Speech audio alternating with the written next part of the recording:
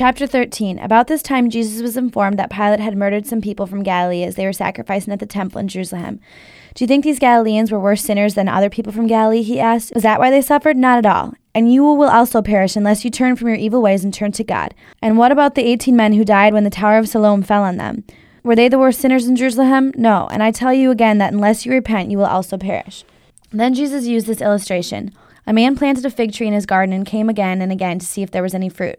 But he was always disappointed. Finally, he said to his gardener, I've waited 3 years and there hasn't been a single fig. Cut it down. It's taking up space we can use for something else. The gardener answered, Give it one more chance. Leave it another year and I'll give it special attention and plenty of fertilizer. If we get figs next year, fine. If not, you can cut it down.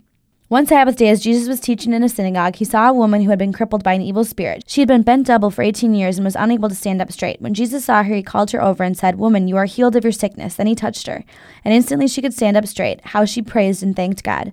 But the leader in charge of the synagogue was indignant that Jesus had healed her on the Sabbath day. There are 6 days of the week for working, he said to the crowd. Come on those days to be healed, not on the Sabbath. But the Lord replied, You hypocrite, you work on the Sabbath day. Don't you untie your ox of your donkey from their stalls on the Sabbath and lead them out for water? Wasn't it necessary for me, even on the Sabbath day, to free this dear woman from the bondage in which Satan has held her for 18 years? This shamed his enemies, and all the people rejoiced at the wonderful things he did. Then Jesus said, What is the kingdom of God like? How can I illustrate it? It is like a tiny mustard seed planted in a garden. It grows and becomes a tree, and the birds come and find shelter among its branches. He also asked, What else is the kingdom of God like? It is like yeast used by a woman making bread. Even though she used a large amount of flour, the yeast permeated every part of the dough. Jesus went through the towns and villages, teaching as he went, always passing on toward Jerusalem. Someone asked him, Lord, will only a few be saved? He replied, The door to heaven is narrow. Work hard to get in, because many will try to enter. But when the head of the house has locked the door, it will be too late. Then you will stand outside knocking and pleading, Lord, open the door for us.